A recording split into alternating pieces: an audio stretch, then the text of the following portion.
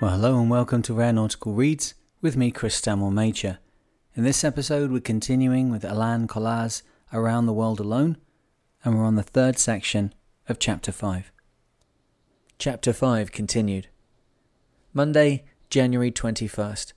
Dawn was purple this morning, there was no wind, and the barometer is falling. The cirrus and stratus clouds are tinged with pink, and the south seems to be catching its breath for a really hard blow. I let us run in order to set the heavy Genoa, and suddenly at 1900 hours there was a misadventure which could have turned into a tragedy. The tang of the mainstay broke off, and it was a miracle that we did not lose the mast.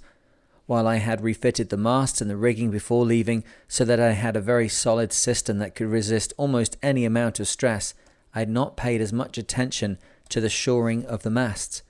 Now it was the stainless steel plate which secures the forward shoring of the mast to the deck that had just broken, like a piece of glass. These stainless steel plates were the only parts of the rigging that I did not replace, and they have therefore been with the boat since it was built. It is truly a miracle that I did not lose a mast. In fact, it is the only instance I know of where the anchoring of the mainstay gave way and the mast remained intact. Fortunately, it is an extremely sturdy mast and the rigging is eminently seaworthy, for at that moment everything was supported by the natural rigidity of the mast and its lateral shrouds. To effect repairs, I used the tangs from the lower mizzen stays after using the sharp end of a pickaxe to drill a hole. The temperature was hovering between 34 and 36 Fahrenheit. The wind was blowing in great gusts and waves were breaking over the deck. After 2 hours of work, I was certain that I would never again be able to lift my arm. I had the heat running full blast, of course, which brings me to another problem. Once more I am having trouble with the generator. It is becoming more and more difficult to start it up. We are now underway again, using our number 1 jib and running before the wind. It is, of course, impossible to get a reading of my position because of all this fog and drizzle. I'm getting a bit tired of an invisible sun and having to estimate a position which by now goes somewhat beyond approximate. All I need now is to sight an iceberg across my bow. Apparently, I am between the devil and the deep blue sea, so to speak. On one side is a low-pressure area that is creating a very unpleasant swell. On the other, a weather front from a low-pressure area to the south, and as the barometer is still falling, I am being very careful and limiting my sail area. Late in the evening, despite my experience this morning, I decided to run up the heavy Genoa, just like the horseman who is thrown and feels he must climb right back on the horse. There were problems with the slides pinching the stay because the rawhide lashings have stretched. When I have time, I'm going to have to redo the whole thing with regular rigging line, which is still the best thing. To cap the whole thing, the bottom of my oilskin suddenly decided to dump as much icy water as possible into my boots. It has been a somewhat less than perfect day, but then it is all of a pattern with the past few days as a whole. First of all, there were those gigantic waves at least 40 feet high that made it necessary for me to stay at the helm for 15 hours without a break. So, for the first time I broke out a little storm jib that I had never used before and entrusted Manoreva to this handkerchief-sized sail and to the automatic pilot. I should add that, at that point, the wind had fallen from 60 to 40 knots, but it took a long while for the sea to calm down a bit. I'm quite proud that Manoreva got through the whole thing so well, and just as proud that I knew, almost instinctively, how the old Cape Horn sailors handled the waves, always keeping the stern into them and never, under any circumstances, letting one of them catch the boat broadside. Obviously, tomorrow is going to be a day devoted to chores and repairs. Tuesday, January 22nd. At these latitudes, dawn is very early, around 02:30. Night, which is really a sort of bright dusk, lasts only 4 hours or so. I woke to gusts of 50 knots, so I brought down the mizzen and stayed on watch until 0600. It was still cloudy, but little by little the sun finally condescended to peek out and I was able to get a reading of sorts. I am at 53 degrees south and 122 degrees 30 minutes west, about 1,800 miles off Cape Horn. I wonder if I'll make it by the end of the month. In any case, we are underway, using the heavy Genoa and not paying too much attention to our exact course. The chart table is being studiously ignored, and I am doing some reading. I am becoming increasingly concerned about the groaning sounds from the steering mechanism when the automatic pilot is working. They seem to be getting worse. I'm going to have to try to find out what is going wrong. I had very clear contact with RTL via Senley radio, and I told of the latest misadventure that deprived me of the mainsail. I learned that Teura had telephoned and left a message for me to try to call her in Tahiti on frequency 2181, a sweet, if somewhat belated, consolation. Wednesday, January 23rd. Things have gone from bad to worse. The generator absolutely refuses to start, and I opened a new jerry can of water to find that it has been polluted by seawater. I wasted half a day tinkering with the generator, fiddling with the various circuits, filters, plugs, injectors. At the end of the day, I finally managed to get it started after 8 or 10 unsuccessful attempts. The sun set this evening in a bed of ominous black and purple clouds, followed shortly by a hailstorm which played a magnificent solo on the resonant metal hull. I had a remarkably clear connection with my family in France at midnight and brought them up to date on my progress, my problems, my hopes. I also asked them to pass on this information to Tintin. I have by no means forgotten my commitments to that magazine, but I can't get in touch with them directly because of the necessity for using my batteries as little as possible. Great Britain, too, should round Cape Horn today. According to Endurance, the escort ship provided by the Royal Navy for the race, the weather at the Horn is all that could be hoped for. Cape Horn is very much on my own mind. Since the wind put my headsail out of commission and snapped a halyard, the weather has been so bad in these parts that I haven't been able to repair the damage. I've been up the mast, but I was not able to stay up long enough to rig the halyard properly. For the past 12 days, it seems I've spent all my time running between the deck and the tool chest. I have only one thing in mind, to round the Cape as far from shore as possible and to get away as fast as possible. I really had my fill of high latitude winds. I've changed my routine aboard Manoreva. I am now staying on watch all night and sleeping a few hours during the forenoon. When I get right down to it, I suppose I should not complain too much about my situation. After all, even the story of the mainmast ended happily, at least to the extent that the mast is still standing. Being at sea has accustomed me to expect anything and to be willing to bear anything. Troubles and problems run off my back like water off a ship's hull. Thursday, January 24th. There is a leak above the chart table which, given its location, is particularly bad.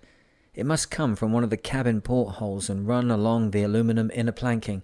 This close to the Cape, a leaky boat is all I need. I'm still giving the weather reports to the Whitbread boats every day after I get the news of the race, and they in turn tell me where the ice is located. A new problem. The anemometer is swinging from the line atop the mast. Possibly a bird hit it. In any event, I'm going to have to shinny up there and repair it. Meanwhile, I've rigged up a clue for the Genoa. If we continue to make our 7 or 8 knots until tomorrow, I may be able to save the anemometer and at the same time get a decent night's sleep for a change. The radio is chattering away like a flock of hens. The noise does not make navigation any easier, but I can imagine how I would feel if it were all in Japanese. At midnight, despite all my good intentions, I ran up the light jib. Friday, January 25th. The wind is good and we are sailing with the wind on the quarter. I took a nap at 0600. I'm trying to rest as much as possible for the encounter with the Cape. Once more the generator is on the blink. I started it up and it ran for 8 whole minutes with much clanking and grinding before petering out. I've gone over all the lines and circuits, cooling, fuel, electric, but it refuses to start again. I've noticed puffs of exhaust fumes at the air intake of the warm-up motor, but I don't know enough about it to draw any conclusions. The barometer has been plummeting all day and it now stands at 29.4 degrees. Yet at sunset, the sky seemed to be clearing, and for a while the depressing greys were enlivened by bright reds and golds. The tally for the week is not too bad. We've covered 1,400 miles exactly, for a total of 4,925 and an average daily distance of 175.8 miles. Krita is now only 200 miles from Cape Horn. Saturday, January 26th. Last night was gorgeous and the sky was littered with stars.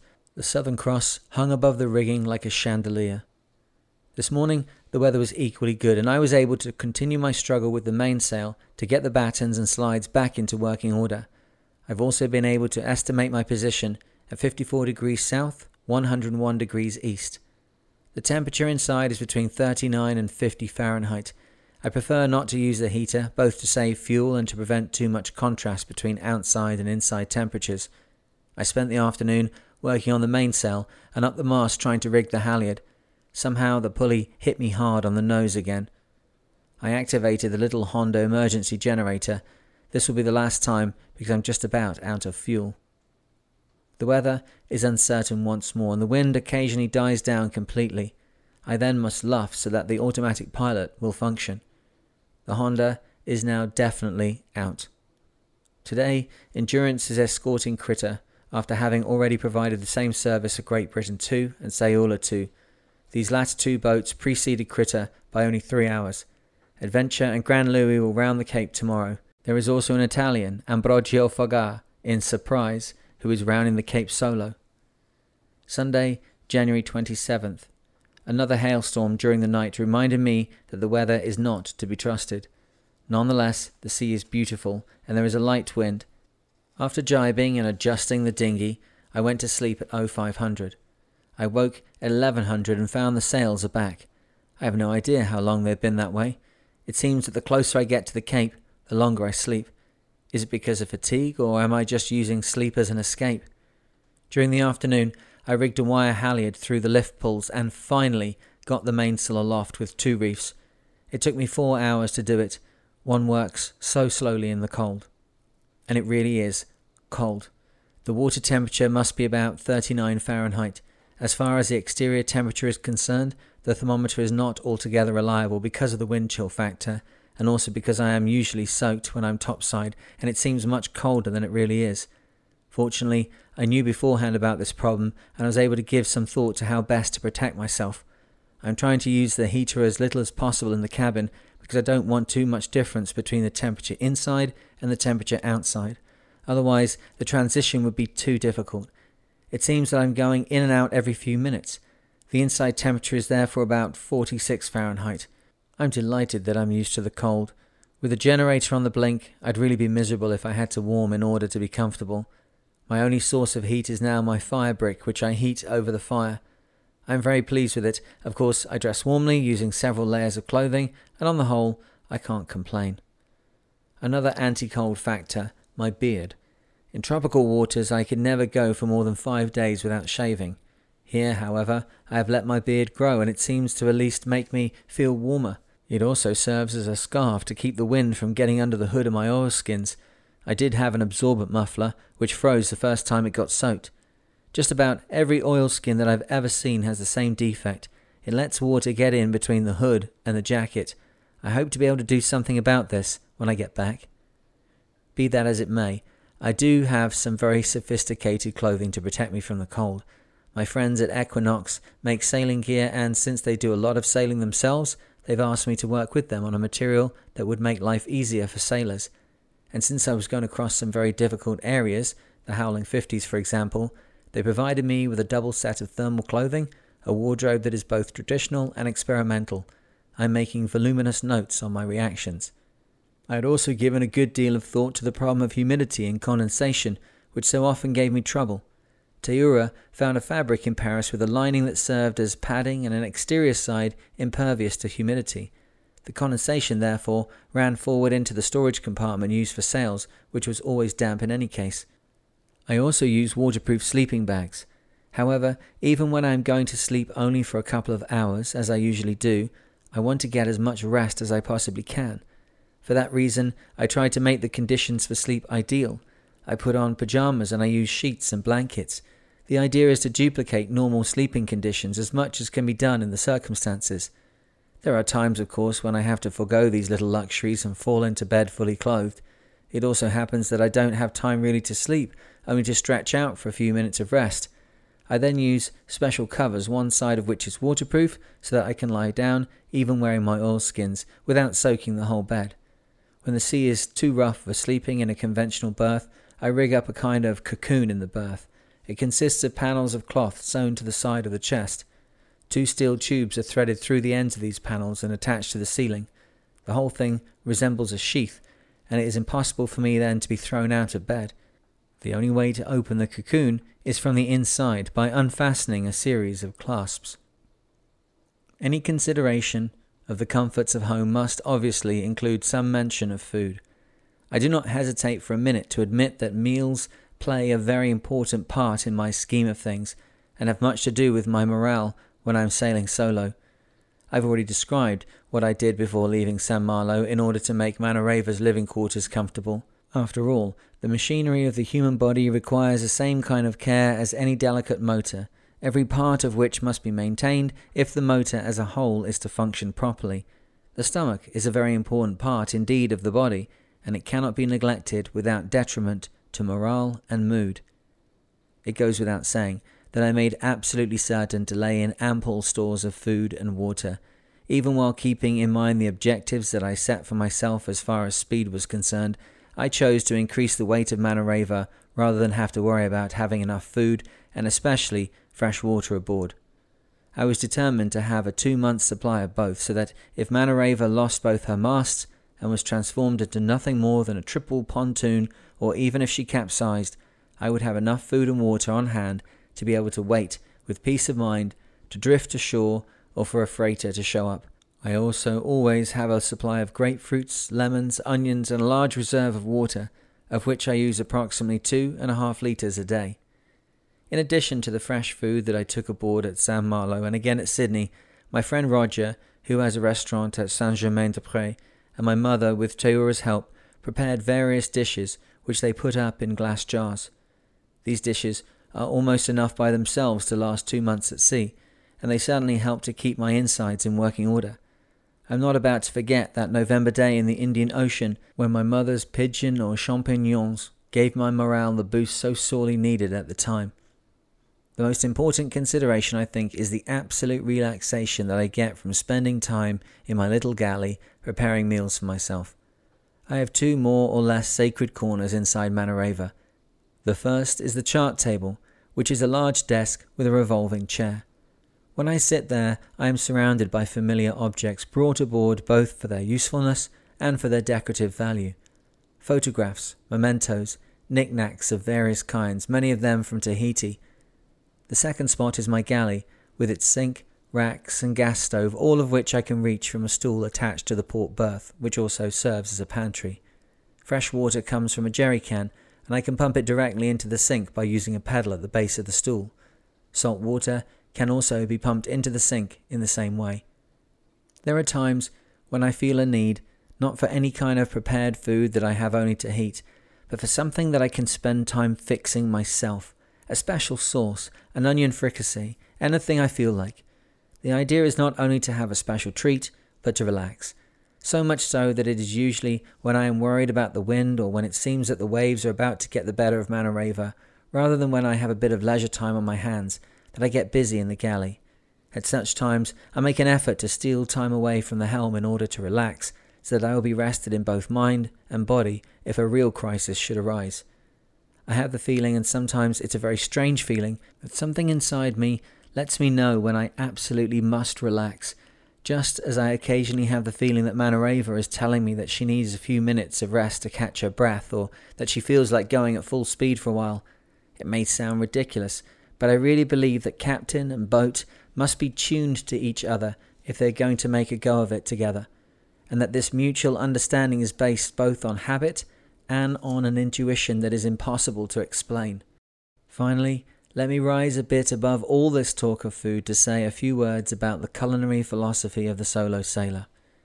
It should be obvious by now that I enjoy food. My enjoyment, however, is not only because of the pleasant sensation that one experiences directly while eating. It is also because, for someone alone, the preparation of good food affords a moment of intense communion with others. At that moment, it is as though I am with my friends and my family.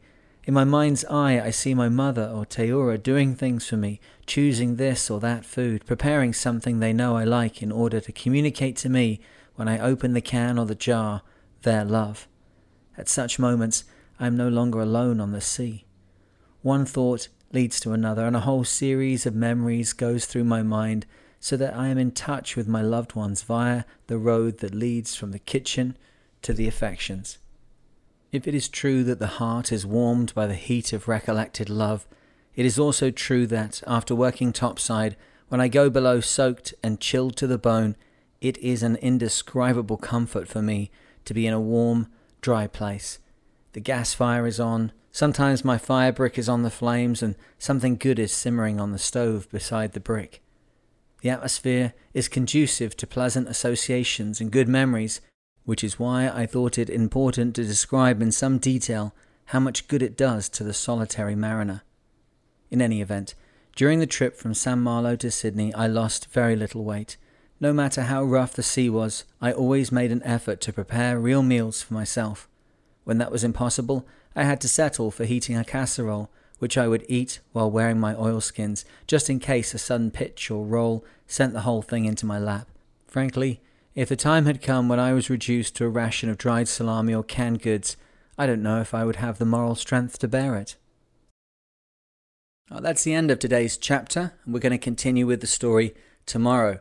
Now, if you haven't already, consider please going over to patreon.com/The Mariner. You can follow the link in the podcast description.